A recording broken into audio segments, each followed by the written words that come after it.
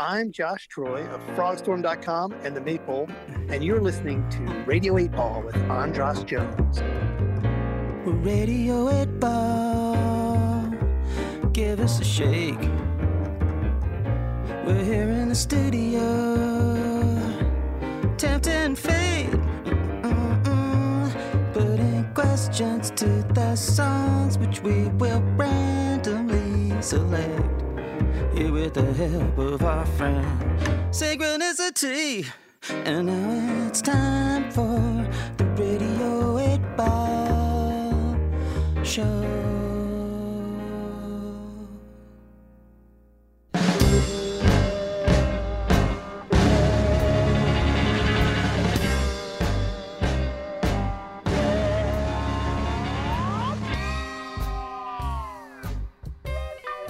Welcome to the Radio 8 Ball Show. I'm your host, Andras Jones, and this is the show where we answer questions by picking songs at random and interpreting those randomly chosen songs as the answers to the questions, like picking musical tarot cards. This is Radio 8 Ball Season 3, The Appening. Where we are engaging the pop oracle using the Radio 8 Ball app, which is filled with every song recorded in the history of Radio 8 Ball, as well as a couple of hundred of my own. I hope by now you've downloaded the Radio 8 Ball app if you're an iPhone user. It's free and it allows you to play host and conduct your own musical divinations just as we do on the show. The app also plays the latest podcast and selects the randomly chosen pop oracle song of the day. On last week's episode of Radio 8 Ball, Scott Weddle asked, "Hey, Pop Oracle, how do we learn not to take things for granted?" and received as his randomly chosen answer from the Pop Oracle before the show from my own Religious 99 EP. Oh, but if you must really get to know him, you better wait until after the show. I'm telling you. Cody 2, he's less like Curly and more like Mo before the show. Before we dive into this show, and in honor of Memorial Day, the holiday around which it was recorded, here's a Memorial Day song I put out on a CD called A Curmudgeon for All Seasons from the year 2000. It's called Flashback Barbecue.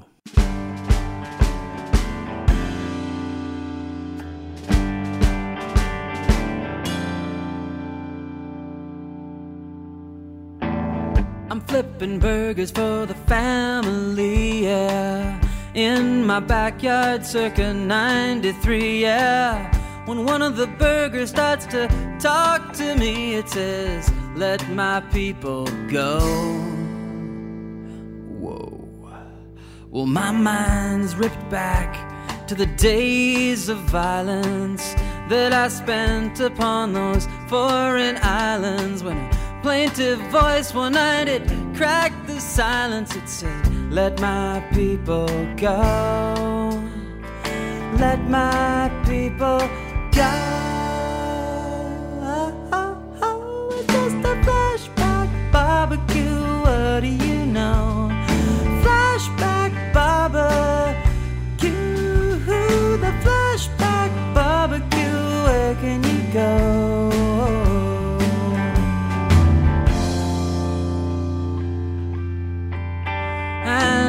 By now the burgers have developed faces I remember from those far-off places. Every one of those faces, they said,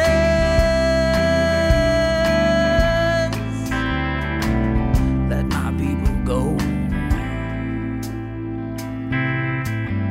Oh, but what could I do? I mean, I had my orders. I was responsible to headquarters. They said the enemy was at the borders. I could not let her people go. And so we lined them up and we shot them down in the middle of that little town. I hope they know I'm sorry. I better get back to the party. Ooh, it's just a flashback barbecue, what do you know? Flashback barbecue, the flashback barbecue, where can you go?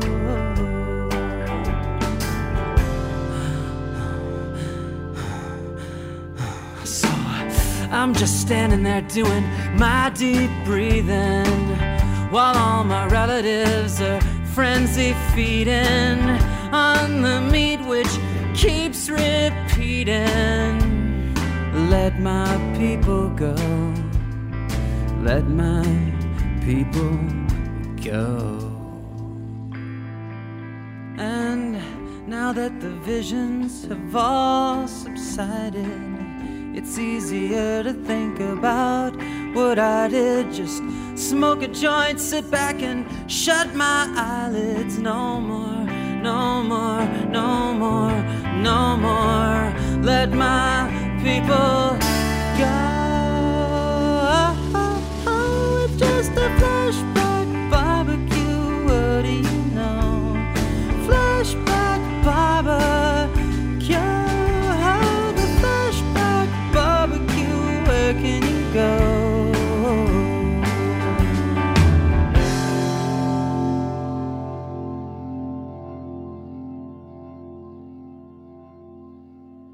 It seems the Pop Oracle has determined this to be a particularly me-heavy episode musically, so I invited someone who has known me and my music for 30 years.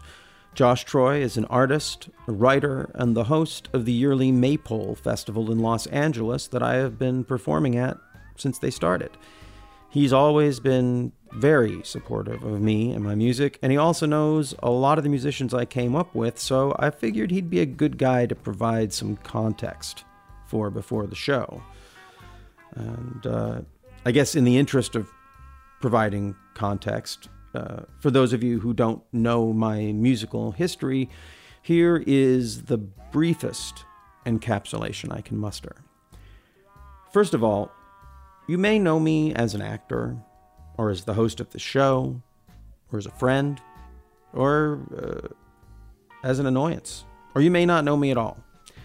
I really only know myself as a songwriter. Not even particularly as a musician. I've learned to play musical instruments the way an author learns to type. The guitar, or the keyboard, or the bass, whatever I'm plucking at to lubricate the song flow, is a tool for the creation of songs. Even more than playing or performing them.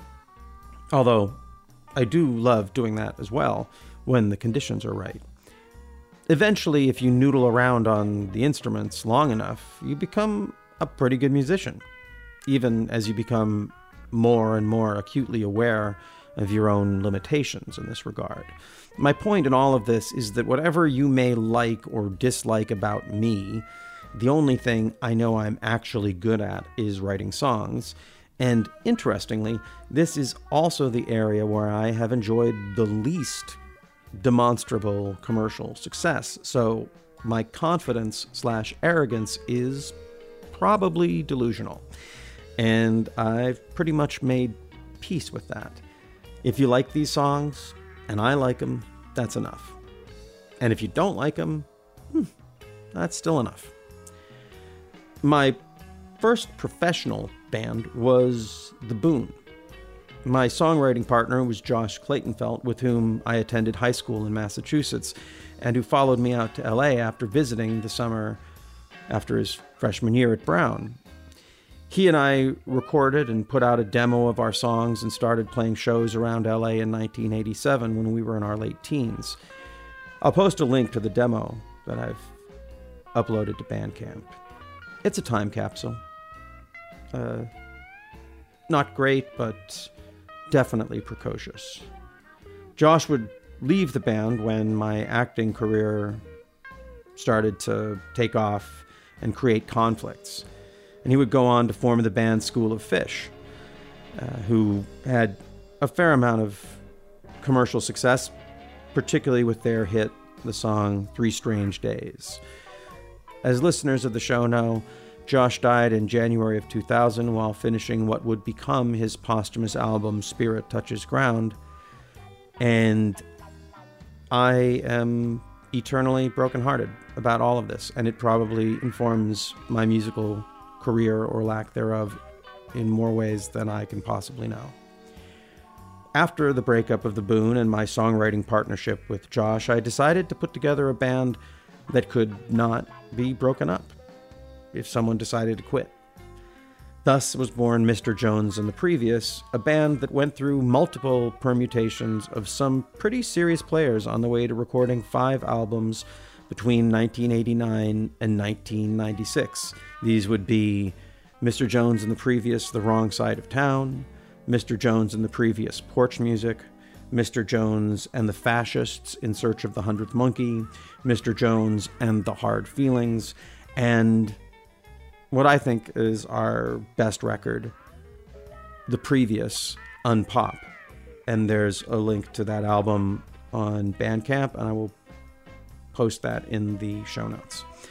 Mr. J and the P, as we referred to ourselves in shorthand, had a kind of special status in the LA live scene of the early 90s, particularly among musicians who appreciated the virtuosity of my bandmates and I guess my own youthful charisma.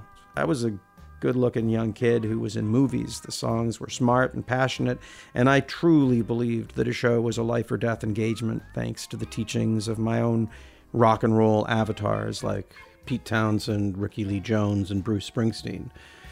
I'll probably go into depth on The Previous in a future episode when one of those songs comes up. Each of our albums has a pretty unique story, and it'll be cool to explore them as it feels right to do so. After several years of extensive independent touring and releasing records, exhaustion, pregnant partners, and offers of better gigs from artists like Dan Byrne and Bob Wiseman, who were fans of the band, led to the end of The Previous. But I continued to tour and record through the 90s and into the early aughts. I put out 3 5-song EPs, Cold 98, Religious 99, and Complicated 00, and a full album of anti-holiday songs called A Curmudgeon for All Seasons with the help of Ricky Lee Jones and an ill-fated local label in Olympia called Great Big Island. I did 2 big national tours in 2000 and 2001, big in the sense that they were long and crossed vast distances, not in the sense of playing big venues or with big-name acts. The second of these tours began on September 1st, 2001, and the 2 months of this tour in support of a record that was highly critical of America during the aftermath of 9/11 was a lonely and stressful trip, during which I finished the songs that would turn out to be my last record for a long time. I recorded All You Get with Ford Peer and some great Vancouver musicians in January of 2002 and wouldn't release it or anything else under my name until 2019 when this project finally came out. I've talked about All You Get at length in previous episodes of the show. In short, after recording the album, my wife left me, some more people died, and I lost all passion for anything but drinking and crying and hosting Radio 8 Ball for a long time. During these years, I tried to stop writing songs, but would always relapse when times would get tough enough, which they have a way of doing with unsurprising regularity. As we will explore in this episode, writing oneself away from one's life is the greatest gift a songwriter has. The ability to walk into a room with nothing, less than nothing, and walk out with a new prayer, a mantra, a spell, an affirmation, a friend. I've done this hundreds of times, and it always works. And I never know how or why. Sometimes I record the songs, and sometimes I just let them work on me like medicine and dissipate into the ether for some other songwriter to run with when the time is right. And that's where I am now, in the middle of yet another songwriting relapse. The endless hours of isolation and my frustration with my own impotence in the face of a world gone mad and tilting dangerously out of control is all the inspiration I need to let the songs flow and fill my hours with creation. I love doing these Radio 8 Ball shows and acting in movies and playing live gigs, but nothing feels as correct as when a song is working its way through me. These songs that are currently working on me will probably end up in the Radio 8 Ball app at some point with the hundreds of their neglected song baby siblings that are currently housed there. And that's my songwriting story. I don't begrudge anyone their commercial successes, and I hope you won't begrudge me the purity of my lack of commercial successes, or of even trying to achieve them. There's something to be said for a catalog that exists entirely outside of, while remaining adjacent to, the demands of the marketplace. I must have wanted it this way. And maybe that's what the Pop Oracle is trying to remind me. And speaking of reminders, are you aware that you can download the app we use to do our musical divinations on the show? I mean, I'm pretty sure I've told you this, but it's free and you can get it from the iTunes App Store. Download it. It's full of all of the songs from the history of the show, including a bunch of my own that I've been talking about. And really, it's the only place you can find my songs and my catalog. And it's not even in its entirety, but in its mass, and are all in one place. So, and it's surrounded by the music of some of the best songwriters I know, because those are the folks I've invited to be on the show over the years. So I don't know why you haven't downloaded it if you haven't. And speaking of things you haven't done, and I know you haven't, how come you haven't joined the Patreon campaign? It's $1 a month, and you get all the bonus episodes. And the bonus episodes is really just the second half of all of these episodes. I've decided, rather than to make each episode our guest asking a question and me asking a question, I've decided to have some fun with these intros and let you all in a little bit. And then that extends the length, which means that my question becomes the bonus episode. And I gotta be honest, my questions have gotten better since I hid them a little bit. So I hope you come and find them. And if you do, I'll give you a shout out on the show. And since I'm not shouting anyone out on the show, it means that none of you have subscribed to it this week. So that doesn't hurt at all. Now, I've told you, and every podcast in the world tells you, that the way to help people find us is to give us good ratings and reviews. I don't know. I mean, I'll be honest, I don't leave a lot of ratings and reviews for podcasts, so maybe I should. In fact, maybe that's what I'll do this week as a cause to try and maybe prime the pump here, because damn, I keep asking you and none of you are doing it. I mean, I know one of you out there is actually a writer. You could write a great little review, and I know you listen to the show all the time. Look at how pathetic this is. I'm actually singling out my listeners for, well, not shame, because I'm not mentioning their name, but you know who I'm talking to. Yeah. Anyway, if you haven't already, please don't forget to hit subscribe in your podcast app so you'll get our episodes as soon as they are released. And before we get down to digging into some synchronicity with this week's guest, let's do as we always do and kick off the musical divination with the Pop Oracle song of the day from the day I had my conversation with Josh Troy, which was May 21st, 2020. And it's another one of mine, and a really recent one too. Recorded in Olympia, Washington in 2018 with Scott Taylor, Skylar Blake, and Peter David Connolly, and intended for my next record. Here's my song, Record Store.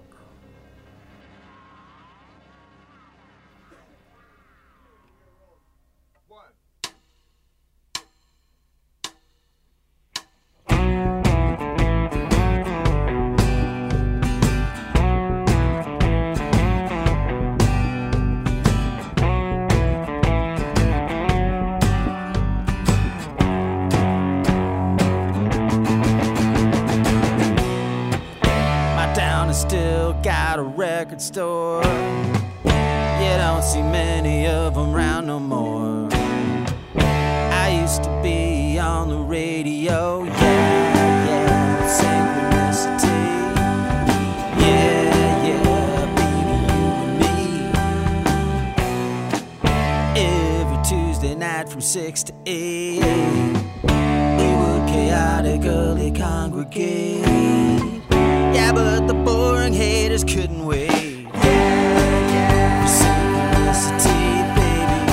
Yeah, thinking you and me, maybe gotta recognize, de-escalate, and decode.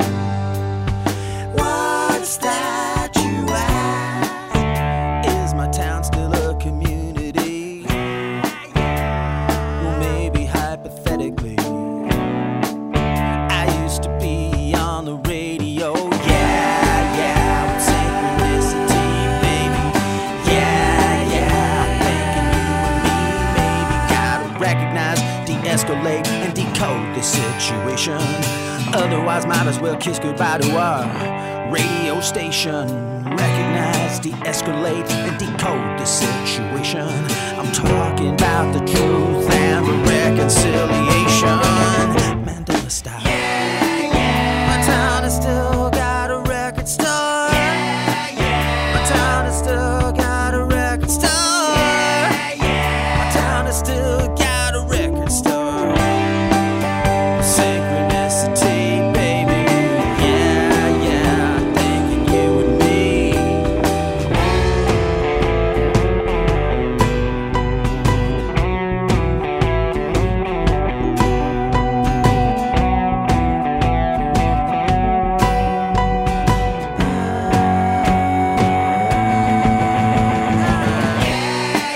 My town has still got a record store.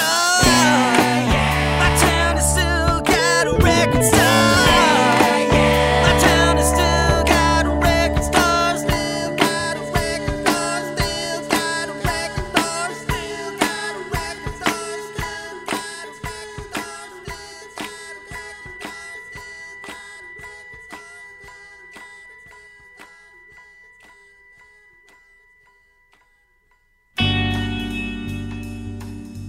And we're here on Radio 8 Ball on May 21st, 2020, hanging out with my good and old friend Josh Troy, here as the first guest being asked to be on the show when one of my songs comes up as the answer in last week's episode. Welcome to Radio 8 Ball for the first time, Josh. I can't believe this is the first time you've done Radio 8 Ball. Wow. Thank you, Andras. Well, it's great to be here. And yes, I am an old friend, getting older all the time. But yes, I am also, as a longtime fan and follower of the show. Yes, it's great to be here in person or virtually. And we'll get into a little bit more about our background. But first, tell us a little bit about, I ask everyone, where and how are you pandemicking? Yeah, I'm actually hunkered down in North Hollywood, California, with my family, my wife and 2 daughters, and 2 dogs. And actually, I have to say, it's, we actually have it not so bad. We're got a nice little place here. It's not huge or anything, but we can all kind of give each other a little bit of space. I'm actually setting up shop. I actually do a lot of my work out of we have a guest house in the back, and that's which you know very well, Andras. I have spent a lot of time. It's kind of your fortress of solitude. Oh, it's yeah. kind of basically where I'm hanging out. So when I imagine when they tell you to imagine your happy place, I imagine your pool house.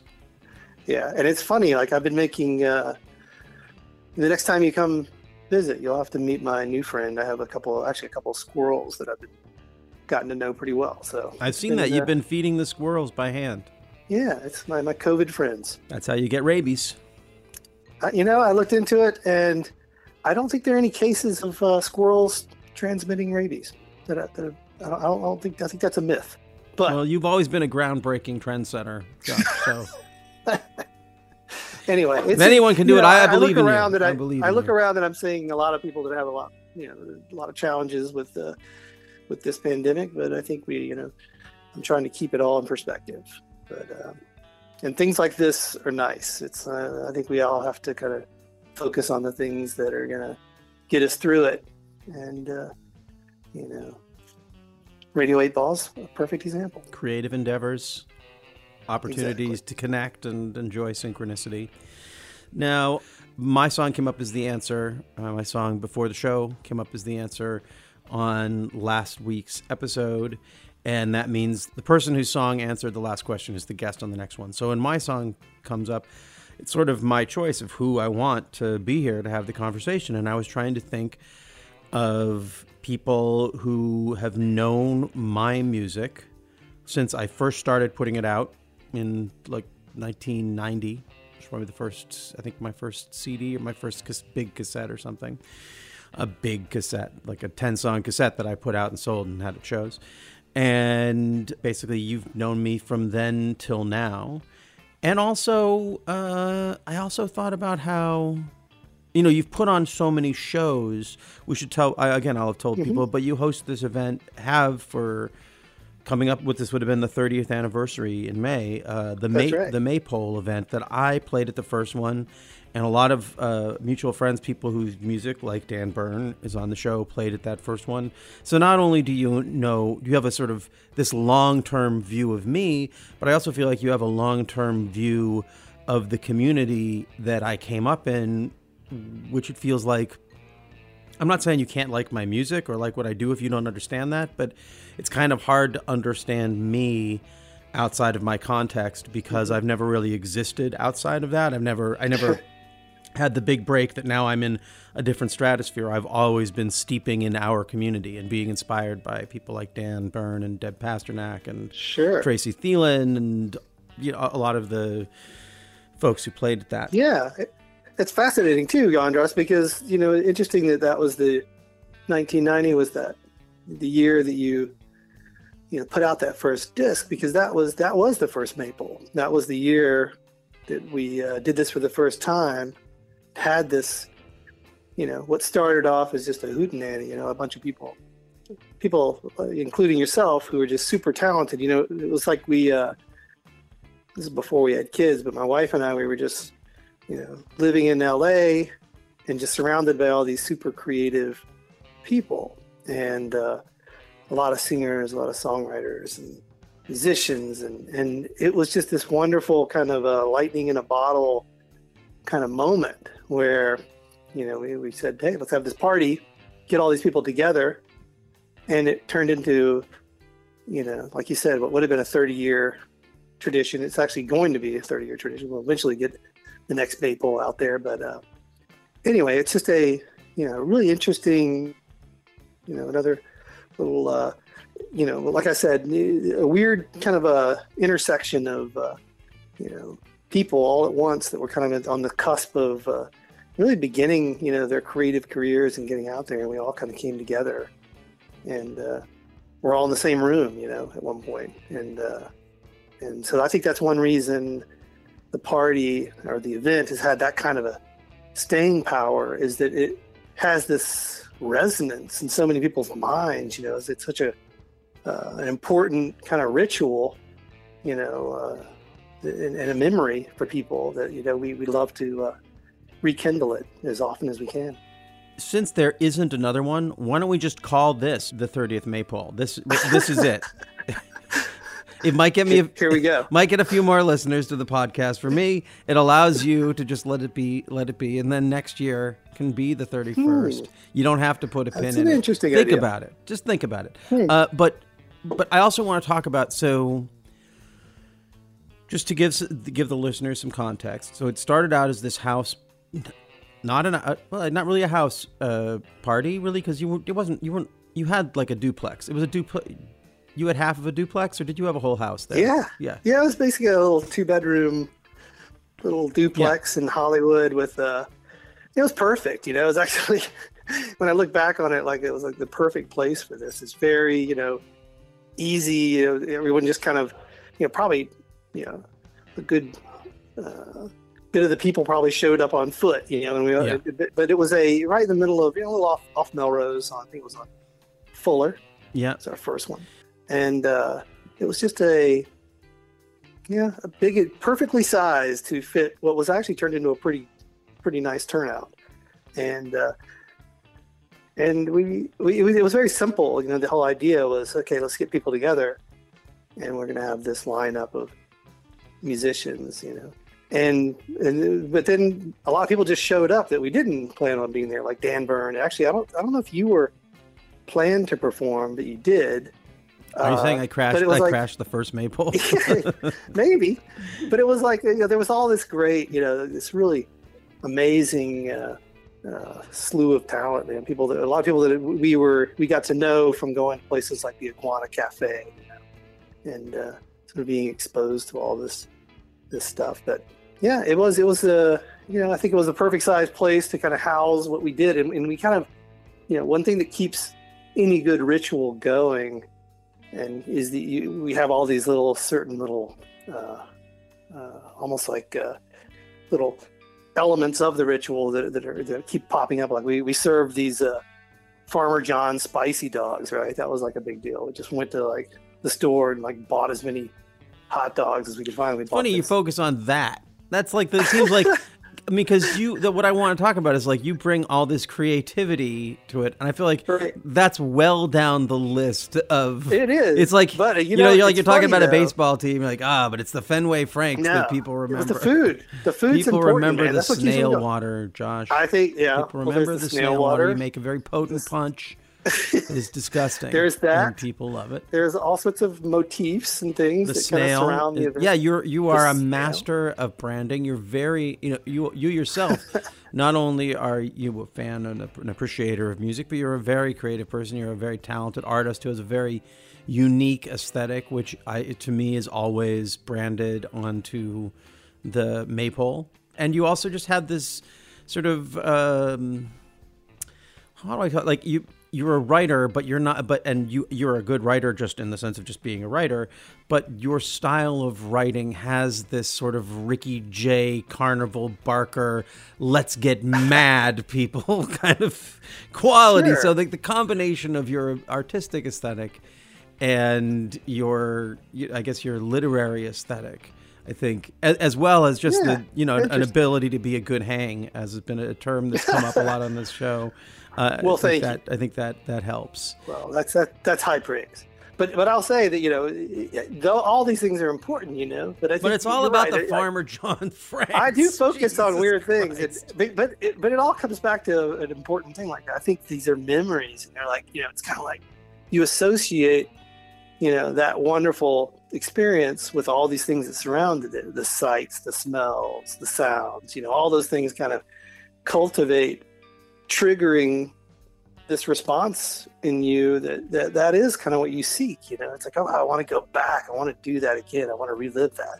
So those things are important to kind of, just like anything else. It's like going home for Christmas or whatever. And like, there's those things that, if your mom changes something, it drives you nuts. You're like, what happened to the, this ornament or that decoration? So it's that people, I think, in life is so full of flux and disruption and change that everyone just like so eagerly clings to something that doesn't change, So that's kind of why I focus on those sorts of things. Yeah, I see that. But it has changed a little bit. It's no longer held in a 2-bedroom duplex. You now have a very, not huge, but a nice sort of average family house in the valley, but you have a nice pool in the back and this nice little backyard. But when it gets transformed into Maypole, it's sort of like, feels like one of the most ambitious, how can I describe? Like it's like an incredibly ambitious hobbyist kind of thing. There's no professionalism around it in the sense of money being made or changing hands. That's right. But there's incredible professionalism in terms of you have 2 stages going on, and our overworked and harried sound guy, Jeff Cleveland, who has been on the show in the Tom Petty episode, playing some beautiful songs there. Who would have thought that Jeff Cleveland would be on Radio 8 Ball before you, Josh? But my point is that it's like anyone I've ever invited walks back and they're like, holy, they're just on a neighborhood, and you walk into this backyard and you see 2 stages going and all this artwork. And I would say, for the most part, an incredible. I've run into some very heavy cats, some very illustrious people in your backyard, but there is an incredible lack of hipsters. There's Yeah, that's true. zero sense of like, we're here to be cool, fashion. People are just, it really is very casual, but the music is very serious. There's some serious it's very, people who play there.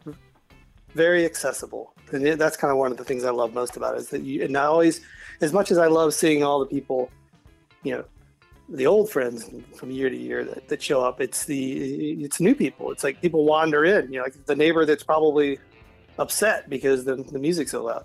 It shows up, but then, winds up staying all night. So it's like there's, this wonderfully open nature to it. And, but I think that's kind of, another one of the hallmarks of that tradition and what makes it, people keep coming back. Well, we want to get into discussing the divinations and all that, but there's two things I wanted to bring up. One, along those lines. So at I think it was the last Maypole. Yeah. There was in terms of people who are new and just show up, there was a kid who showed up there by herself or with her sister. And by a kid, I mean probably like 7, 8 years old, maybe 9. Right. Yes. And she someone handed her a tambourine and she got on stage playing with, who was she playing with? Was it with Joe? Was it with Cal Space, or was it maybe Cooper? like Jeff's band? It might have been. No, maybe it was. I think it was with Cooper Walker, who's been on the show as well, who grew up in your backyard playing amazing music. And she just grabbed a tambourine, and, a tambourine with just a guitar player and a singer, that could be, I think everyone was prepared for this to be a bad situation, because how does Cooper say, "Hey, little girl, get off my stage, you're ruining my..." And if you know Cooper well enough, he's a nice guy, but he's not above doing that. And she just, it was probably the best tambourine playing I'd ever seen. She was so casual, and you could see her actually learning how, like, picking up a few things as she kept going, like a little right. bit more comfort with the groove, but she started so comfortable. I don't remember her name at the time. I work as a manager. I was like, gotta find out who this kid is. Yep. Her parents don't want to have anything to do with show business. I'm like, oh my God, that's even better. That's even better. So that was one. And this one I want to let you talk a little bit about is the oldest of old school, the no longer with us, our great friend who I just don't get enough opportunities to talk about in public. And I wanted to, and we're going to talk about Dan, I think, in the course of this episode, because he came up in the last one. But I want to talk about Tracy Thielen, who I met playing at the Iguana Cafe, but I feel like I got to be friends with at your place. Oh, yeah. And yeah, just want to talk a little bit about Tracy and what he meant to the Maypole, and what, as particularly as a songwriter, but also as a person. Huge, just presence, and I mean the force of nature that was Tracy. Was just so unbelievable, and just I was, when you know someone like that and you lose someone like that, it's so. It's real gut wrenching, because you realize, I mean, this person was, extremely, just so gifted and so just full of things that were going to make the world so much better, and you see like, wow, this just, and meeting Tracy when I did, he's very young and we were all young, but it was just like, you felt like you're kind of, you've almost just, you've kind of grabbed onto the tail of a tiger. This guy is just going, and he is just, doing all these amazing things. And as a creative person, I mean, I just never cease to be amazed by the kind of the projects that he would put out, the music he created, and just like, it was just like so different. And that was and yeah, he was one of the biggest, contributors to getting the Maypole going back in the early days, and there are just certain indelible memories I have of him performing and the things he would say, and just that I really hang on to, and and I think in a lot of ways it keeps me going, when times like these when we're talking about, is there going to be another Maypole? Yeah, definitely there's going to be another Maypole, because part of that is just kind of, it is my way of hanging on to people like Tracy, just through that memory and through that this event to me is almost like a way of keeping him alive in a way. So I don't know. I just, I can't say enough about Tracy. And it's funny, just recently I've been re-listening to a lot of his music and I just love that, just digging back into old tapes of his, not the things he put on disc and everything, but it was all just so, it really, oftentimes just really the kind of music and ideas that just really made you question it. Place a piece of tape on each little paw. Do the kitty mumbo. So much fun must be against the law. Do the kitty mumbo.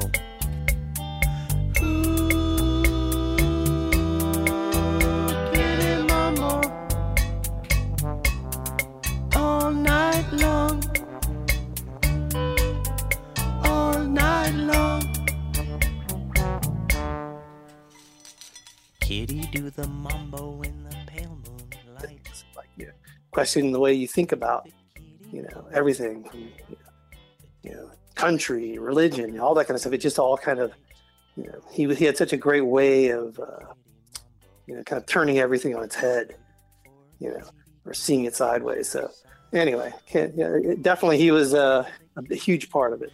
There's one story that now, when we talked about, I for many weeks at a time, sometimes even almost months at a time, I've stayed in the house in your backyard. I love it. It's been a refuge and a home, and it's led to nights where we would be staying out late in your backyard, drinking around the fire, and you'll tell stories. And, obviously I may not always track, but I seem to remember that you had a great story about, well, Tracy not only was a great songwriter, but he also was in the film business as a driver, and he worked for Quentin Tarantino on his early films. And isn't there a story that you were at one of the rap party for Pulp Fiction, and Tracy and his band Ace-T and the Hindenburg Ground Crew were the band, and it was making people angry? Right. Could you tell a little bit about this? Is if I go back in time, this is one of the things that, and it hurts me because I was alive and I was friends with. I could have been there. Why would I waste a time machine on something I could have actually done? But goddamn, lay it on us, man. Oh yeah, so. I wish I was there. I was not there, but I did hear about it immediately afterward. And it was basically what happened was, Tracy was a driver. He drove trucks around for movies, hauled stuff around. He was a teamster. And what he became, Quentin Tarantino is kind of like his lucky charm. He actually worked with Tarantino on couple movies at least. I think he did I know he did Pulp Fiction, and I think it was the Pulp Fiction rap party where he was asked to perform. Tarantino said, "Hey, why don't you sing a few songs for us, Tracy?" And Tracy got up, and I think he basically went into some kind of crazy Gregorian chant, kind of weird, I don't know how to describe it, but just started groaning and grunting and did this long, super prolonged. That was one of the things that Tracy would do. Sometimes he would do things and it would just take them. Well, there was an Andy Kaufman-esque quality. Uncomfortably long, kind of you think okay, man, that's kind of funny, Tracy. But now, oh my God, it's starting to kill me. And he would just dance on these nerves and just take you almost just into a whole other dimension of anguish and torment. But it was also at the same time so fascinating, so it would really be an interesting litmus test on, a party, right? You would see some people react and just be completely blown away and just so into it, right? And just loving it.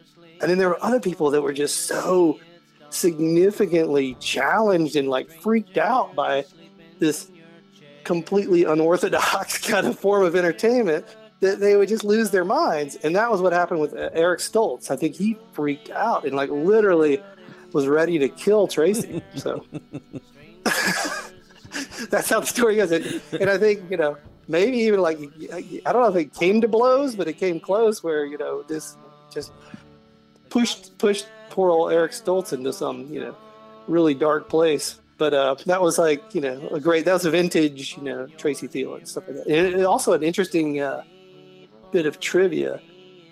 If you watch Pulp Fiction, there's a scene where Bruce Willis is like pulls up to the intersection and the guy walks in front of he's across the crosswalk. Ving Rhames, yeah, Ving Rhames, exactly.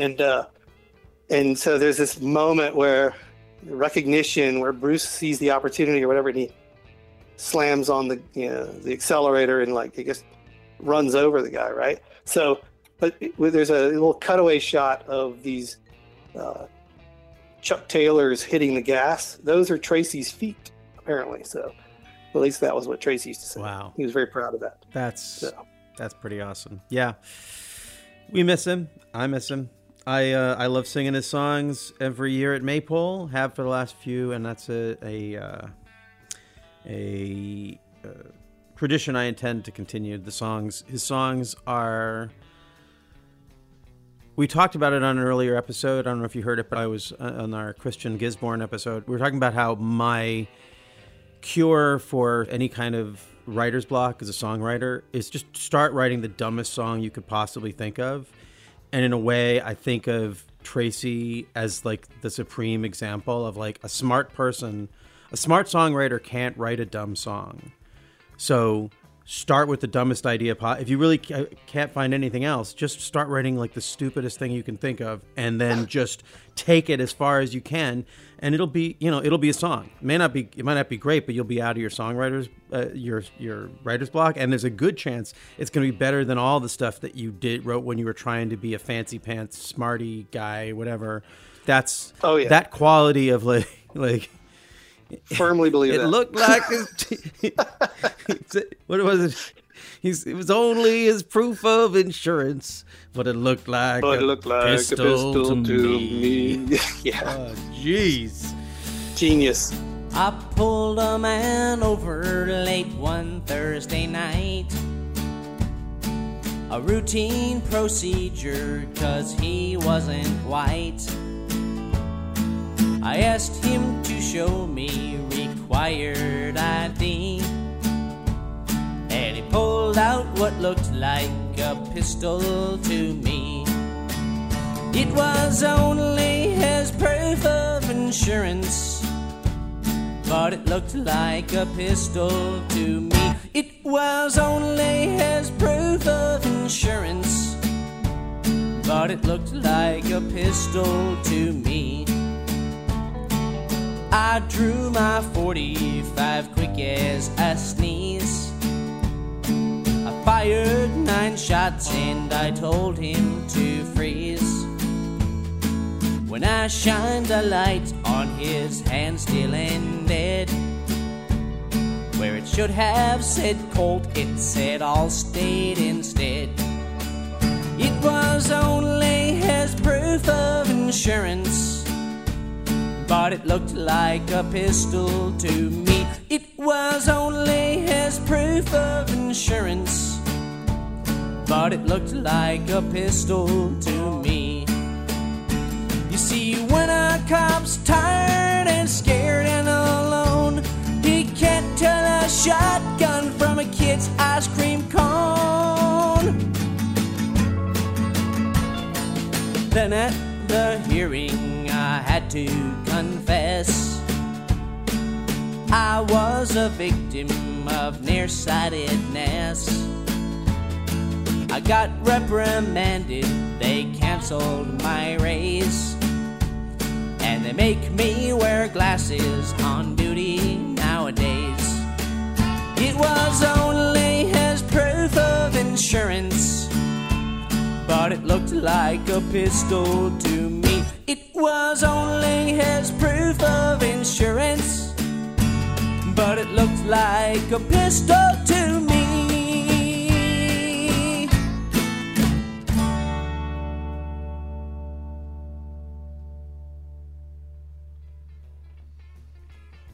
That was so, I mean, really just like, Yeah. man. I guess maybe it was smart to choose Tracy because now all the other songwriters and all the other people who have performed in Maypole will just be jerks if they're like, why didn't they talk about me? So, but but my point in saying that is that there are, at this point, literally hundreds of people who have performed at Maypole over the years. Sure. And before we move on, is there anyone else you'd like to single out? We should say through all of this that this is something that you do in partnership with your wife, Sarah, who you've been with as long as I've known you. Another thing, far more impressive than all the talent, all the good and talented things people can do. You've managed to stay in a happy and seemingly healthy relationship the whole time I've known you, since before I've known you. And that's a part of the reason that I enjoy hanging out in your more than it's not the accommodations that keeps me coming back to the pool house. It's the sense of a great unit of family. That's great. The false sense of stability. Yes, no, I love it. Actually, it is amazing. I'm very fortunate. And she's an amazing person on her own. She's right. She gave me a little bit of grief that I didn't invite her, but I would love to have her on for another episode. I just knew this one we were going to be getting into some trivia, and if you weren't on, there'd be a lot of her saying, "Oh, we should ask Josh that." Yeah, well, she's good at like finishing stories that I'm telling before I finish. So it's probably good she's not here. Okay, well, we'll have her on another time. So, is there anyone else that you wanted to give a shout out to? Well, there's so many, and I kind of almost don't want to just single people out, but I will do a shout out to Deb Pasternak, who was she was one of the early Maypole pioneers that really kind of helped cement, this kind of the foundation on this thing. And she, just such a beautiful voice and such a cool, distinctive kind of style and everything. I was just I was blown away by her, the first time I heard her. And I was so just happy that she would, come over and perform, at my party and everything. And I just, that's one of the people that, I keep trying to drag back out. She's in Boston now. And I always every time the Maypole comes back around, I'm like, okay, we're going to be able to get Deb back out here for the next one. But she's a good one. I know you worked with Deb a lot. Yeah, she sang on, she was in the band when we made our first, that's right. I guess the second Mr. Jones in the previous record. And she covered my song Message for the Moon on her record. Yeah, she's great. She's amazing, as are so many others. But yeah, when I heard there was a chance that not only might Deb Pasternak be at the upcoming Maypole, but that she might be needing a room, and we have an extra room in the apartment that I've been staying in LA, and so I might even get a chance to be roomies with her for a day or two. So maybe the time will come next year. There you go. Well, let's get over to what this show's all about and the format that we're here to dig into. On last week's episode, the question was, how do we keep from taking things for granted? And they got my song before the show from my Religious 99 CD, and you're one of the few people I know on the planet who has really the complete collection of all my stuff over the years. So what did you think about that as the answer to the question? It's a difficult thing, it's something I struggle with, to tell you the truth. And when we talk about the Maypole, certainly there's certain things that, when you get around to prioritizing and sort of assigning some sort of a score to things in your life, it is a very, tricky thing, because it's on some things that are negative, you need to chalk those up as well. You can't just discount everything that sucks, It's those are opportunities to learn, right? Whereas if everything's great all the time, what kind of a weird, charmed screwed up sort of existence is that? So I don't know. I mean, what do you think? I mean, what is your take on that? Well, here's what I'm curious about. The song before the show comes up as the answer to that. And Sure. to me, well, because we had just been talking about Dan and his song Tongue Tied, and I had been telling a story about Dan in Portland, seeing Dan in Portland, where Right. Scott Weddle's from. Sort of synchronicity guided us. And then before the show came up, and my immediate reaction was like, oh my God, I wrote this about Dan, which as I've been thinking about it, I was like, I really, there's a lot of people I wrote that about. But he was sort of the initiating. I think there was probably some event he was at where I was super excited to see him, and I went up to say, hey, Dan, and he was like, "Urgh." I was like, okay. I don't take this personally, but I think I learned a lesson here, because I'm like Right. that too. And because It's like timing is everything. yeah. So to me, that's where I was kind of curious,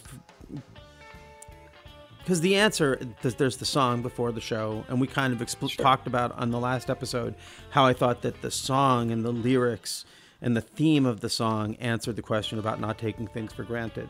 But I guess one of the things I was thinking about having you along was that you have this long-term context with Dan, you have this long-term context with me, and both of us with our music and with our shows.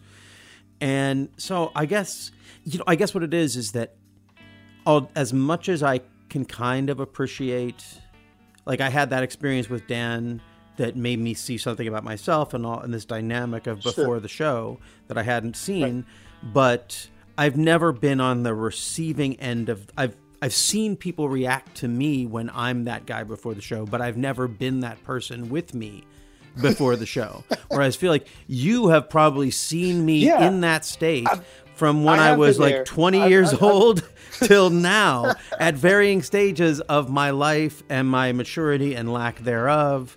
And so, yeah, I just thought, oh, okay, well, this is a great opportunity for me to get that reflection and bring that context into it. And probably not just with me. Like you've had this experience, you've had that experience with me in context of your experience with lots of artists putting on the shows over the years.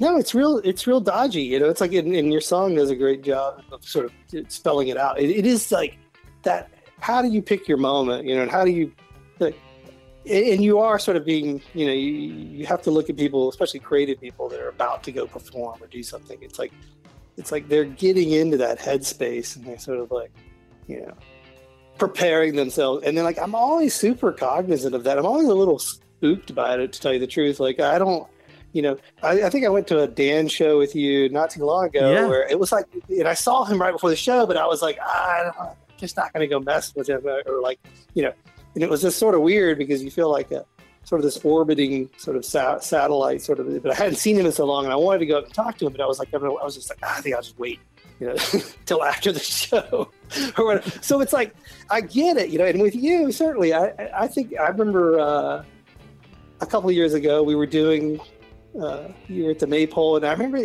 you were really, I think it was actually, we were doing more of like a Tracy tribute, right? We were doing a lot of the songs, and like, I remember there was definitely, so you could tell there's like a certain, you get, you know, you're definitely, I wouldn't call it stage fright, but you've got like this definite, like, you're kind of getting your game face on, right? Before a show a little bit. Yeah. I mean, like, I feel like I try to honor that, and like, you know, I'll give you your space, or, you know, I'll just, you know, I won't be, try not to ask too many, you know, questions of you or requests, you know, ahead of time, because it's like that's just kind of like, oh, so disruptive, I would say. But I think anybody that's around creative people sort of appreciates that and sort of has that kind of, okay, you know, let's not. But I thought it was funny how you talked about, both of you guys were talking about your moms. They totally don't respect that space at all. No, right? not at all. The moms will just like, you know, hey, you know, I got your sister on the phone, or like, you know, whatever. It's like they're just like, yeah, forget it. You know, all bets are off. So Nobody's a rock star to their mom. I mean, I guess, no, actually, there are people, you know, but that's a whole other world. Well, I was just thinking about how it's true. Well, particularly, it's funny now, for me, I get more, and you're right, it's not stage fright, but I get agitated and wound up when it's something I really care about. And I get more that way for the Maypole. Like last year, right around the time of the Maypole, I did this Harry Nilsson tribute show at Molly Malone's with some heavy cats, one of my favorite songwriters. It was a very lucky thing to be on that. And I just kind of knew. I mean, most of those people hadn't seen me before, and I knew I was going to be better than they expected. Because you're always better than people expect if you're any good and nobody's seen you before, because everyone's just hoping it's not going to be terrible for the next 3.5 minutes. So if you're not terrible, like there's just that, you can ride that relief for a minute or for a while. But with the Maypole, I know that people there have been seeing me for so long, and I do. You're right. I definitely take those shows super seriously. I hope not seriously like a downer, but yeah, I care. I don't want to mess it up, because I'm not going to get another shot at that until next year. So yeah, it's. Well, I think that's a beautiful thing, about like, someone that's that's committed to their art, that they want it to be as good as it can be, and they want, there's a certain reverence, for what goes into it, and how it's, that means something, It's like when I've been to plenty of shows where you could tell, the artist or the performer just didn't give a damn, They were just like, all right, well, I'm just gonna dial this one in, right?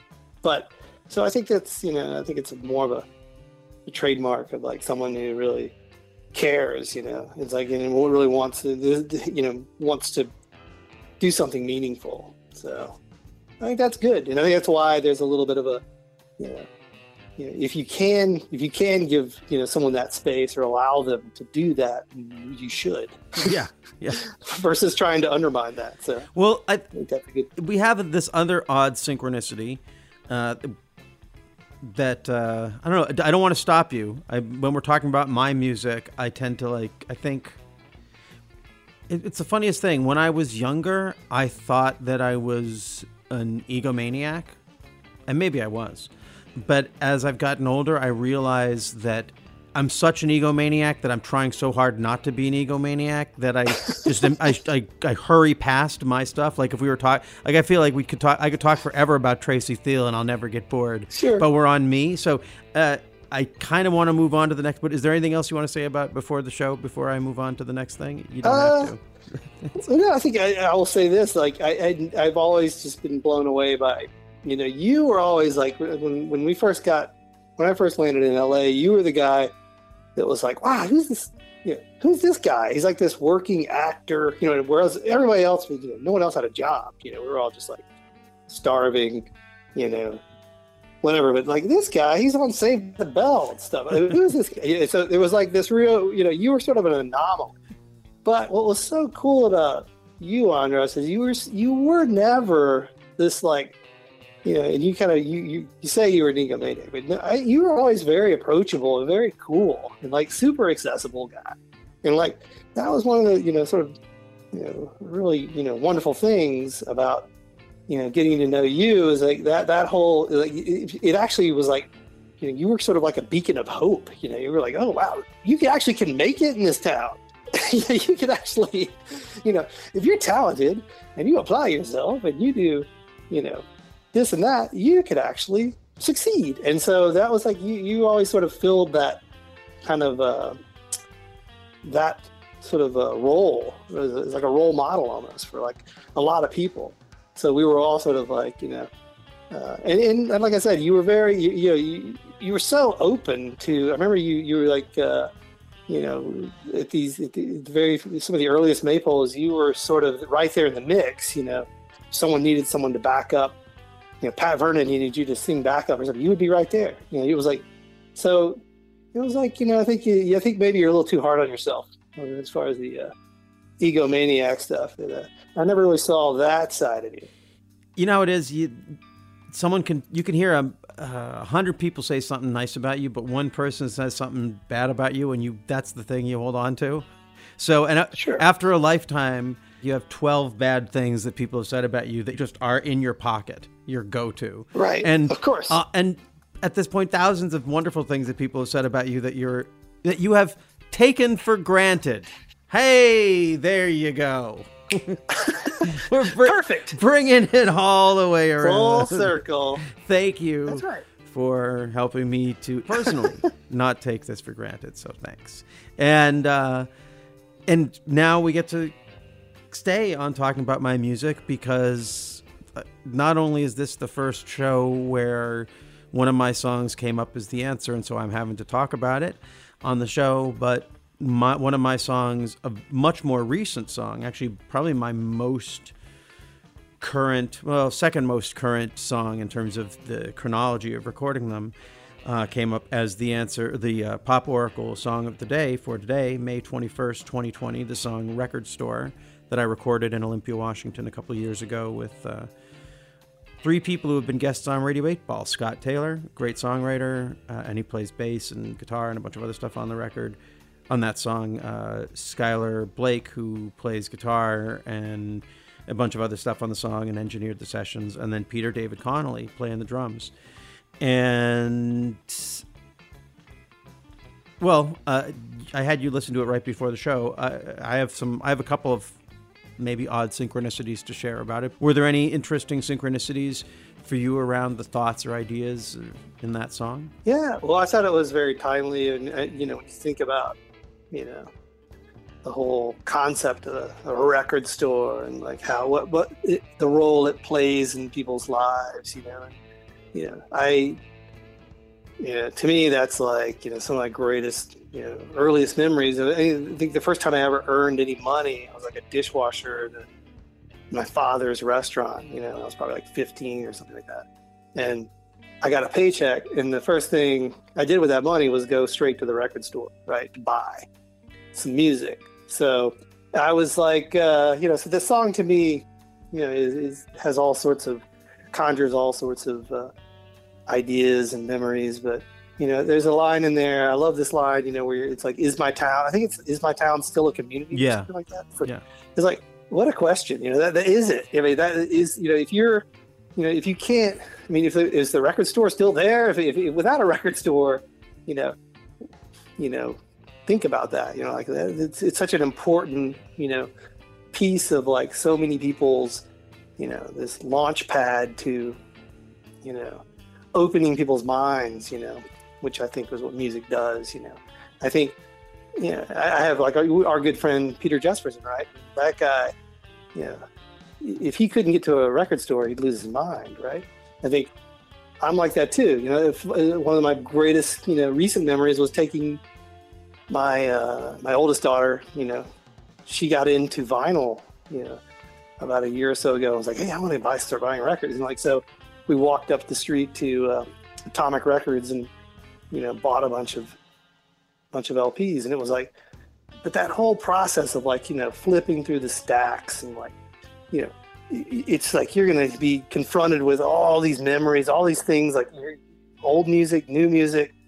It's all kind of hitting you, and it's just a wonderful thing to be able to share with someone, like to be able to like, hey, I want you to hear this, because this really meant a lot to me. Maybe it'll mean something to you. So to me, that's what, it's a beautiful, sentiment, when you think about it, like how, what the role that a record store could play in our lives. Yeah. Am I overselling? No. I mean, that's definitely what's in there. In the song, the record store is the record store, but it's also a metaphor for community, for all of these things that could at any point we could possibly lose. And then in terms of, again, and that we shouldn't take for granted. And then in the present moment, there's two sort of synchronicities. One, in the present moment, this is something that we're really looking at are the cool little places, the not Best Buys, the not Targets, the not McDonald's, are these the odd little places, are they going to be able to make it through this? Record stores were already facing a crunch. When we come out of this, will they be around? Will your town still have a record store? And then for me, there was just, and it's not a promising synchronicity, but there was this record store. Olympia has several record stores, so we're very lucky in that. But there was one particular record store that Scott Taylor, who I worked with on this song, worked at, and it was called Funk Fuzz Records. It was embedded in a used clothing store called Dumpster Values in downtown Olympia. And the whole time I was making the song, writing the song, I was actually inspired by Funk Fuzz Records. I think one time it was like right after Tom Petty died, or around the time after Tom Petty died, I got drunk and walked downtown and walked through the stacks, and I just felt, I don't know, it's like church or something. Right. And I went home and I wrote this song, and then I asked Scott to play on it, and it was all felt such like this beautiful gestalt. It was the time when I was putting out my record, All You Get, and I had this idea that when All You Get came out, it would be in that record store. And on the week that I got the records, Funk Fuzz announced they were going out of business.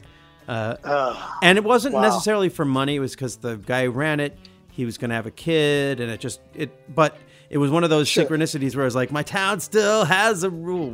What? and the thing is, I can't, like, my town still does have a record store, so it's sort of like this ordinary people thing. Like if all I am is bummed about Funk Fuzz going, and then Timothy Hutton, the other record store, Rainy Day Records, is going to be like, but I'm still alive, Dad. That's right. Yeah. The wrong son died. No. I still love Rainy Day Records, but it was just, yeah. Yeah. Well, it's one of those things, like, I look at record stores, it's almost like one of those things you just want to wish into eternal existence, But it's like, at the same time, I'm like, older you get more cynical. You live life, and you pay bills, and you sort of, you get familiar with, balance sheets and things like that, and you start doing the math. I mean, this is one of the horrible things about getting older. You look at things and you do calculations, like, oh, and one of those really bad ones that I often do is, like, I start to look at things and go, like, how does that stay alive? How does that still work?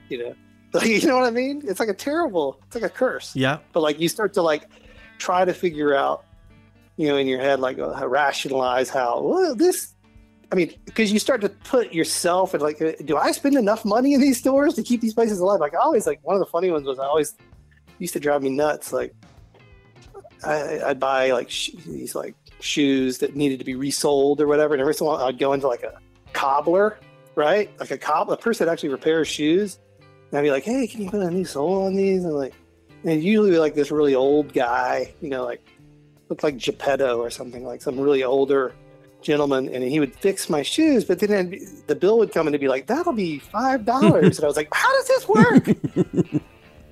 How is this sustainable?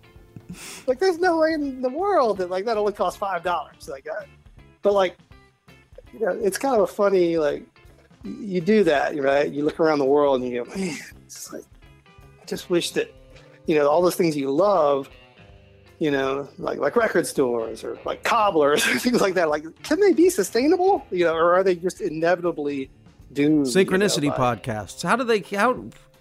Why is that going for 22 years? Exactly. It's great. God love them. Yeah, and there was, before we get to your question, there is one other thing that if people are listening to this, there's a line in the song, every Tuesday night from 6 to 8, we would chaotically congregate. That refers to the first Radio Chaos? Radio 8 Ball, when we started on Chaos. It was every Tuesday night from 6 to 8. So, yeah. So, just, for people who are following along, that's just a little bit of show trivia. Interesting. That wouldn't have been when we first started in 1998, but when we went to prime time in 2004, going up against the second Bush administration. So right. So anyway, let's transition to your question for the Pop Oracle, Josh. Do you have the Radio 8 Ball app at the ready? I do. Can you hear me? Oh, yes, I can. I do. And I'm going to enter a question. Okay. Right. Okay. What is your question for the Pop Oracle? My question is, and it kind of ties into what we've been talking about, and this is a real question. It's not just some metaphysical, weird exploration. But, hold on, I'm typing and I'm using my readers, so it's kind of difficult. But the question is, well, let me give some context to it. We talked a little bit about the whole, here we are in this pandemic, everyone's hunkered down, right? Doing what we can do. And I started getting nostalgic and like digging into old things, right? And like I dug through my tapes and started re-exploring a lot of things. And I really started thinking a lot about memories and like memory and the power of memory, what memory can do for you, what it can help you, hurt you, the things you choose to hang on to, right, in your life, from a memory perspective. And then sometimes you don't have a choice. They just go away, right? Or you lose them, or they stay or they go, whatever. But I started thinking a lot about that. And my question is managing your memories the secret to happiness? Is managing your memories the secret to happiness? Got it. That's my question. I like it. Okay, well, now, would you like to engage the Pop Oracle by giving the Radio 8 Ball app a shake? I shook it. I'm shaking. Okay, let's see what happens. What do we get? Ooh. Song called Right Away by Miranda Zeiger. Ooh, okay. That's interesting. That'll be fun. Right Away. Huh. Oh. Are you going to play it? Yeah. Oh, okay, good. No. I was like, wait, you're leaving me hanging? So I'll think about that. Yeah.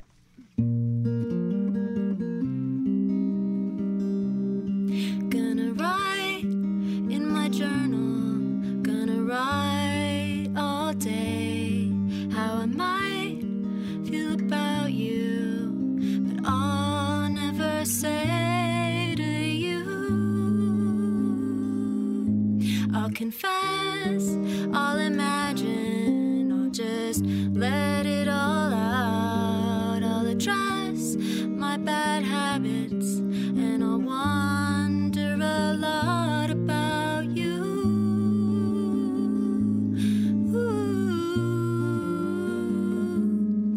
Ooh. Well, you got someone, and anyway, it's clear that we're not meant to be.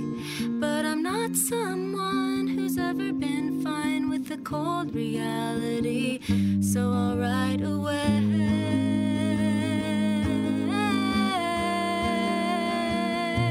I'll write away.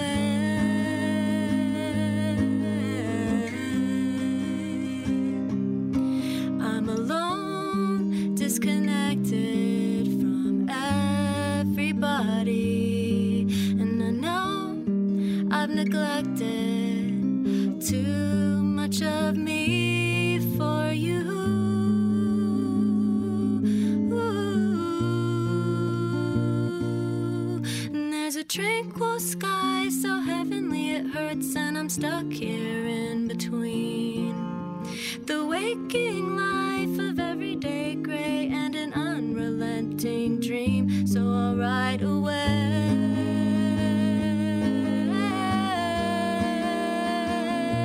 I'll write away.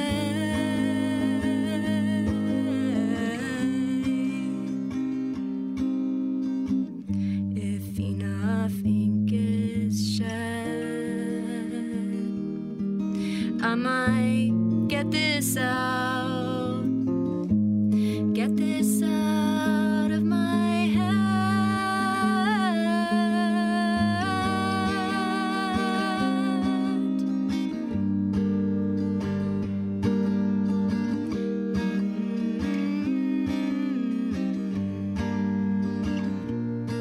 There's a tranquil sky so heavenly it hurts, and I'm stuck here in between the waking life of everyday gray and an unrelenting dream, so I'll write away.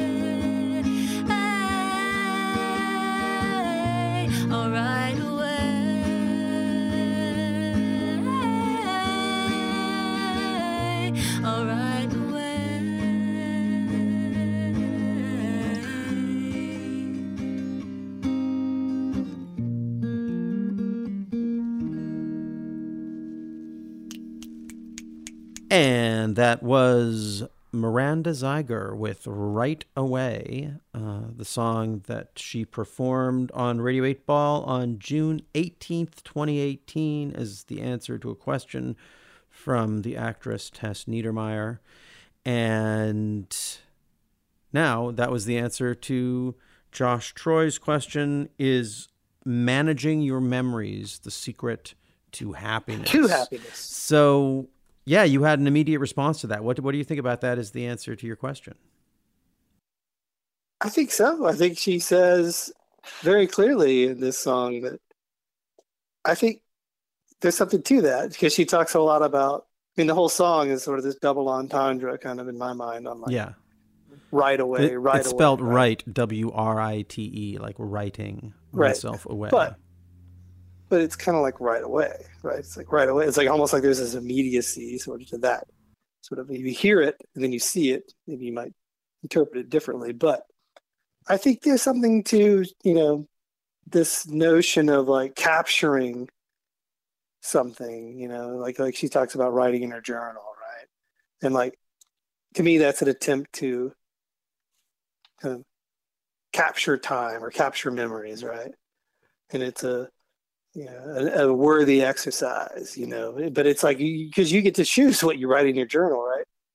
You don't have to write everything. You can write the things you want to remember, and whether they're painful or they're pleasant, you have that power.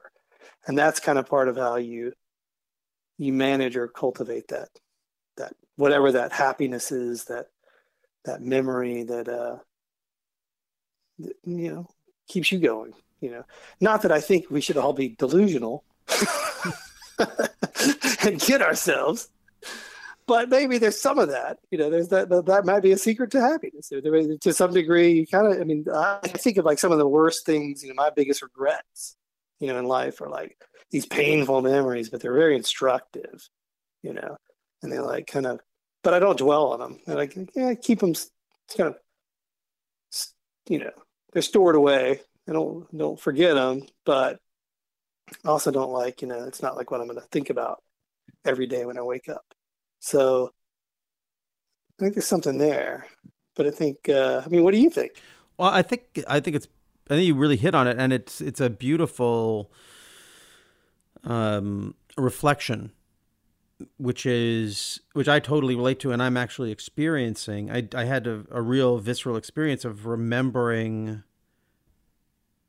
So we were talking about the song "Message for the Moon" that Deb Pasternak covered of mine, and one of the things that, I don't know, no one out, probably most people who are listening to this haven't heard the song, but there was a moment when it was sort of like my band's big song that we would play at all our shows.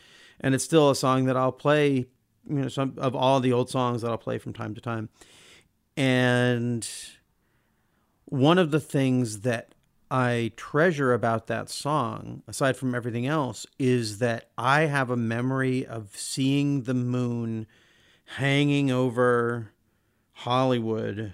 I was on DeLong Prairie outside of my place. It was an evening. I looked up. I saw this moon. The night was hot and electric. There were all these things, and I put them into this song, and I've forgotten a lot of full moons, but I'll never forget that one.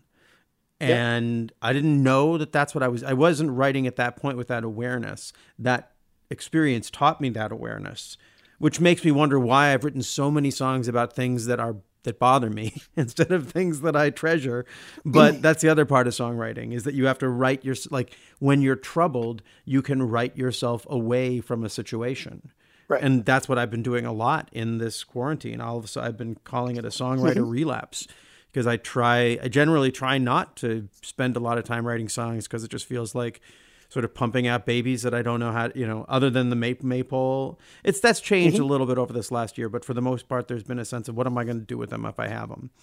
Yeah. But so you write it away? I need it. I need something to take me away from hours by myself.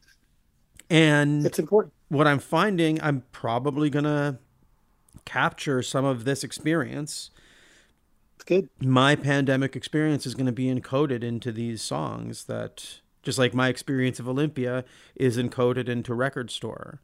And my experience of that Dan Byrne and that dynamic of being before the show and being just sort of so hot under the collar to go perform, that's encoded in that song. And so I think there's also let's dig down into this, because I think someone listening to this could think, well, what about my Instagram page? What about Sure. my picture? Like, is that the same? And there's a part of me that feels like, and maybe this is just the old curmudgeon in me that is like, no, it's not the same. Taking something that, like, looking at the world around you and then filtering it through your mind and putting it into, making something that didn't exist before, whether it's just a journal entry or a letter or a haiku or a song or a film or a massive statue or whatever. That's, oh boy, do you hear that? The helicopter going by. Is that I like big it. Military helicopter going by. So yeah, there's something to me that because the song is Write Away, WRITE away. Yep. I think there's something about filtering an experience through your nervous system and creating something that is yours or that you have made, that's different from then I'm going to take a picture of something and say, this is me. Right. Do you feel like... Well, I think that's fair. I think and I think Instagram is kind of like an easy kind of target, because it's like, it does seem so, it's too easy, right? It's like the photography. Let's throw a filter on this, right? Like, see it through rose-colored glasses, right? Like, whatever, everything can look better on Instagram, right? You can. So it's like that to me. Not to say that there aren't people that put amazingly beautiful things on Instagram, and it happens all the time. I'm just thinking, but there is something, I think what you're getting at that I think is true, that there's something about the discipline and the act of writing, and that whole, there's more of a, there's like a mental and a mechanical side to that, right? It's like a little more like of a commitment, that and I think that kind of breeds that kind of resonance. And also, it's funny when you talk about Message for the Moon. It's like, that is like, to me, that's what an amazing song. And it does capture something so visceral, that, I think there's a line in there about, like, there's like something about love is here now, but it's going to go away. Yeah. My love is never far away, but she's never here to stay. Right. Yeah. It's like, that's like a cool, it's just such a very young sort of, almost like cavalier yeah, kind of notion of love. But it's like, that was accurate probably. It's like, oh yeah, I'm in love, but it's kind of, well, it's about the moon. There. No, it's about because the moon. Yeah, I know, but it's like, you're right. It's like, it's a so metaphor. Funny, like, but it's like, it's the inside the mind of Andras Jones, on the long prey. But it's like a very good, that's what makes it so good. It has there's credibility to it, even though it's like, you can look back at it and go like, oh man, what was I thinking? But it's so honest, like in the moment. And you did. I mean, that's exactly what we're talking about. That you captured a moment in time, right? And you did it. You kind of. But I did it from. That's the thing, is that the person who benefits the most from that, and this is not often the case with with art or songs, but is me. Is like, it's like when you have a friend who has a memory that you can only remember when you're hanging out with that friend. But by creating that song, I created that friend for myself that I can call upon anytime. And the other thing I wanted to say about this, which is, I think it's very important. And again, not to single out Instagram, but I think that if you're engaged in something where, I don't want to say it's easy, because songwriting can be easy, writing can be easy, but there is something about that it takes a certain amount of time to do it. And I think what this song is saying is the time it takes to do it is the point. The product is not the goal. It might be might be the end result, but the fact that I have a project that's going to fill my mind and keep me inspired and engaged for any period of time, is the blessing. And I think that's kind of what that's what I'm talking like. And there is something in doing that does, well, I guess it has I can say personally, it has the power to sort of make you happier.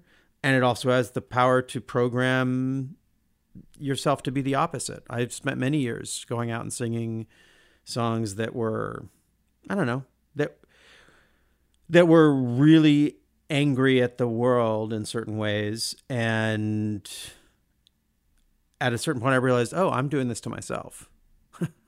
I'm out there saying, right. I've created these prayers of dissatisfaction that are just creating more dissatisfaction. And in some ways, I feel like I'm still, like, in a way, before the show. Like, think about that. Like, going back to that song, that's a song where it's really, this is my way of trying to, there's a complaint in it. The complaint is this person's troubling before the show. But then there's an exploration of it, like, well, so am I. And then maybe like an understanding of like, okay, well, this is just the way things are and you can accept it. But it starts with a complaint. Sure. And, sometimes you can transform the complaint. And sometimes all you do is just repeat it. And I think that's, and again, from the standpoint of the song, both are valuable because it got me out of my head and I guess you can write an angry, toxic song and it can be valuable for you, but you might not want to put it on your record and tour it and play it every night because that might be bad for you. And that's all about managing it, right? Yeah. It's like just compartmentalizing it somehow. Like it goes, yeah, it's there. It's in the catalog, but I'm going to use it very judiciously. Is there anything else that you thought about how that song related to your question or any context? No, I really liked it. I'd never heard that song before. And I like the whole thing about the very end. It's like, it's an interesting sort of arc where she's like, basically spilled so much ink or whatever. She's like basically gone through, it's almost like an exorcism. Yeah, if enough ink is shed, like if enough blood is shed, I might get this out of my head. Yeah, it's just like I can see why that line would speak to you. You have a wonderfully dark and perverse streak. I do. That runs through all your positivity and appreciation and all that. But I think there's just like this nice little like ribbon of. I just perversity. Like irony. I like the weird little like, hey, wow, that's kind of like, yeah. Well, that's a perfect transition.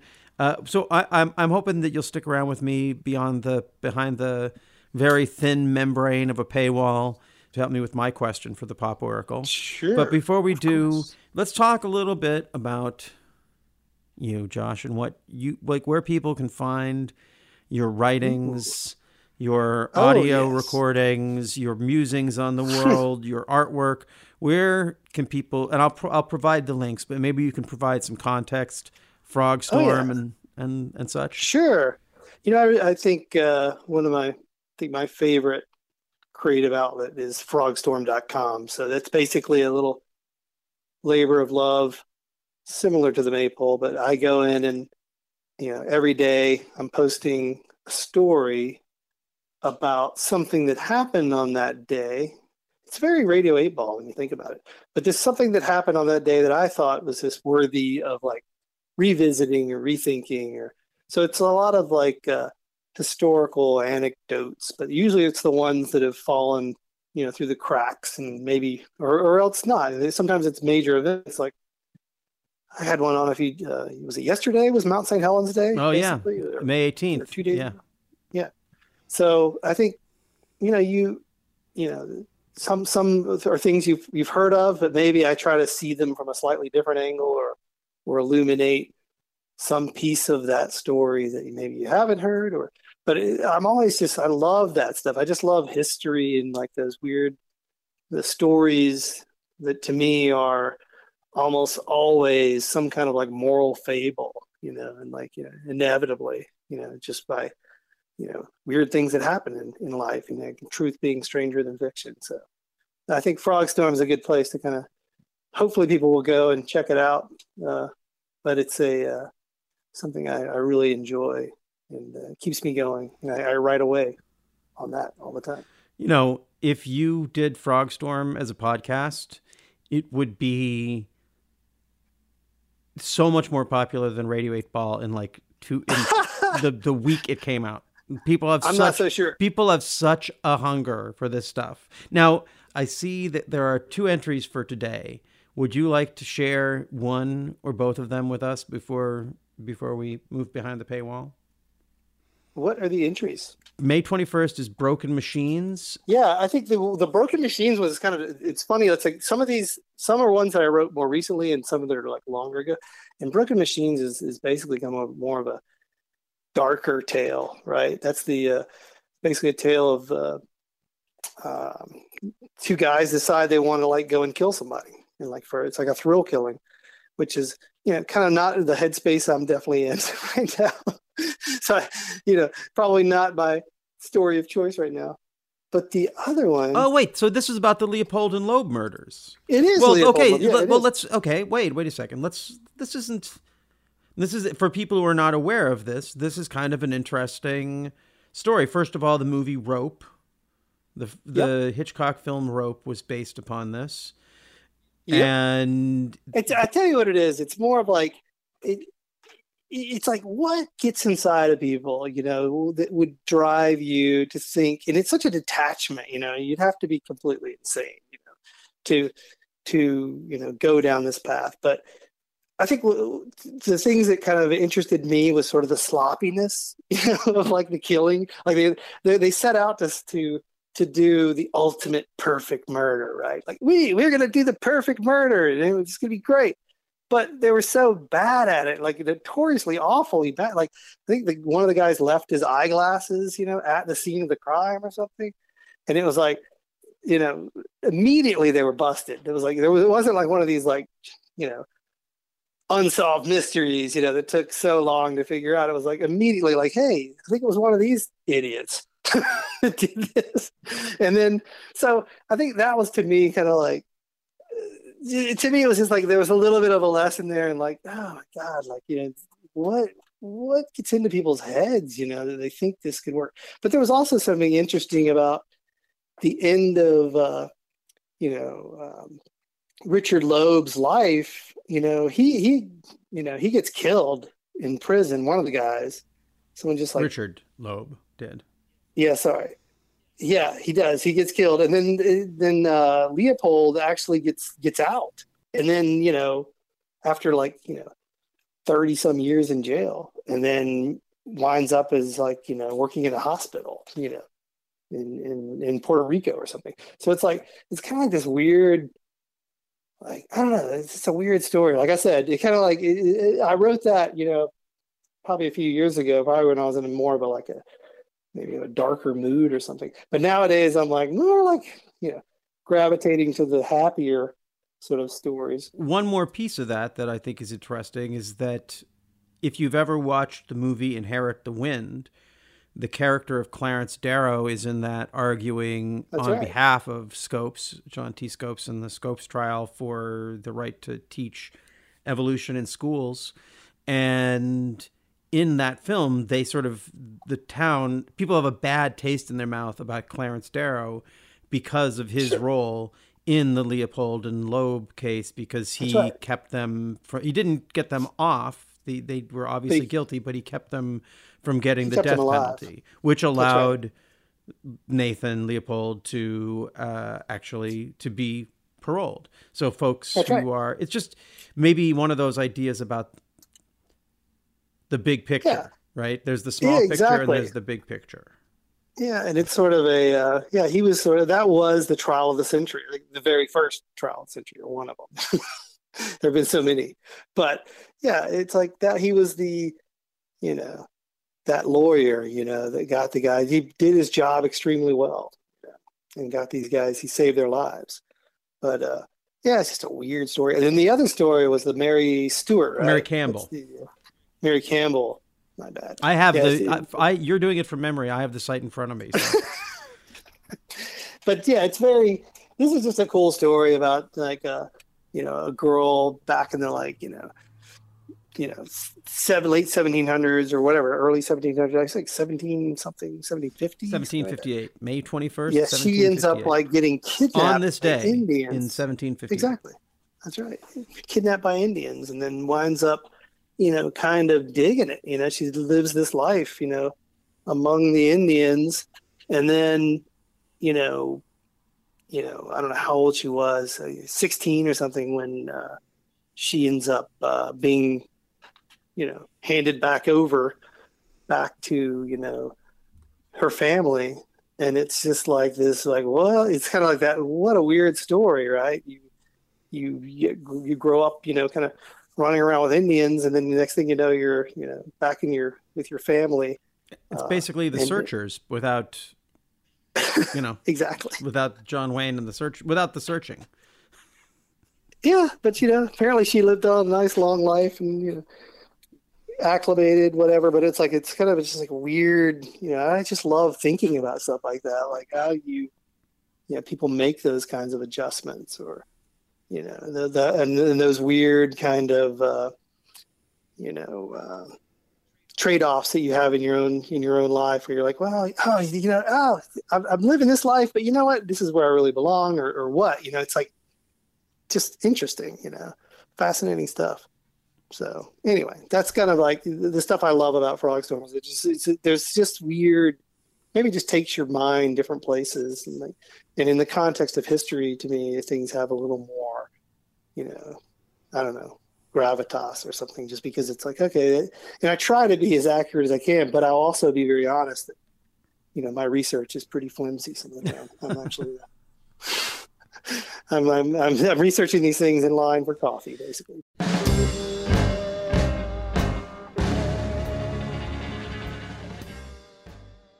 Thank you for giving your attention and intention to this episode of Radio 8 Ball Season 3, The Appening, with our guest, Josh Troy. Please remember to subscribe to Radio 8 Ball in your podcast app, and if you like the show, please help other people find us by rating and reviewing Radio 8 Ball positively. If you tell your synchronicity story, I'll read it on the show. Of course, we encourage you to download the Radio 8 Ball app from the iTunes App Store.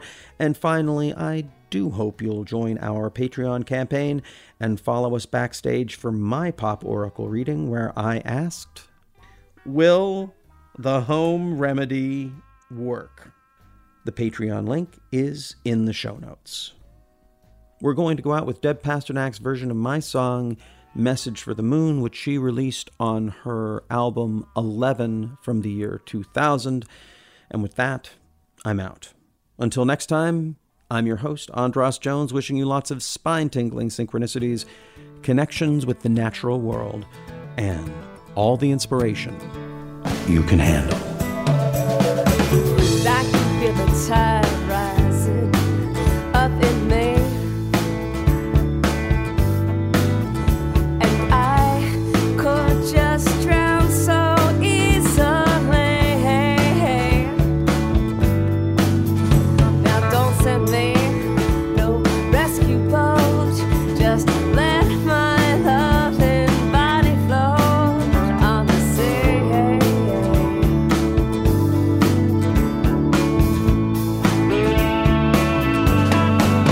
And the air is hot and electric, and my heart, it is beating pretty quick.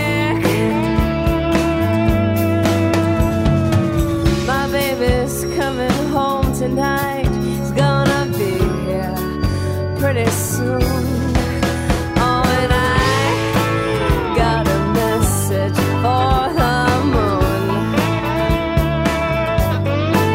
and I think I might just dress up real neat, but I don't need no fancy shoes upon my feet.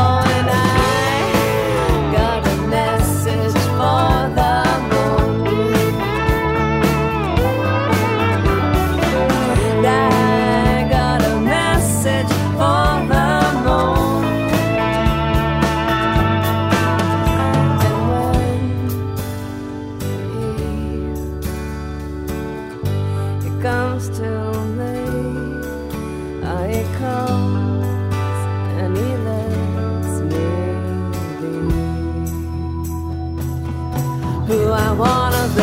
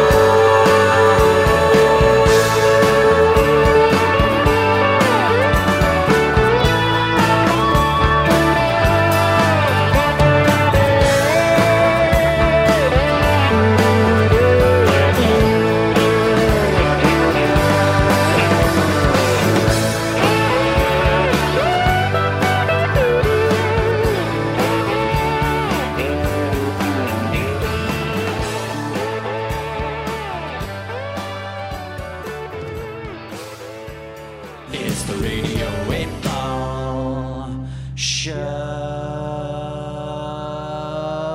Still got a record store. Still got a record store. Still got a record store. Still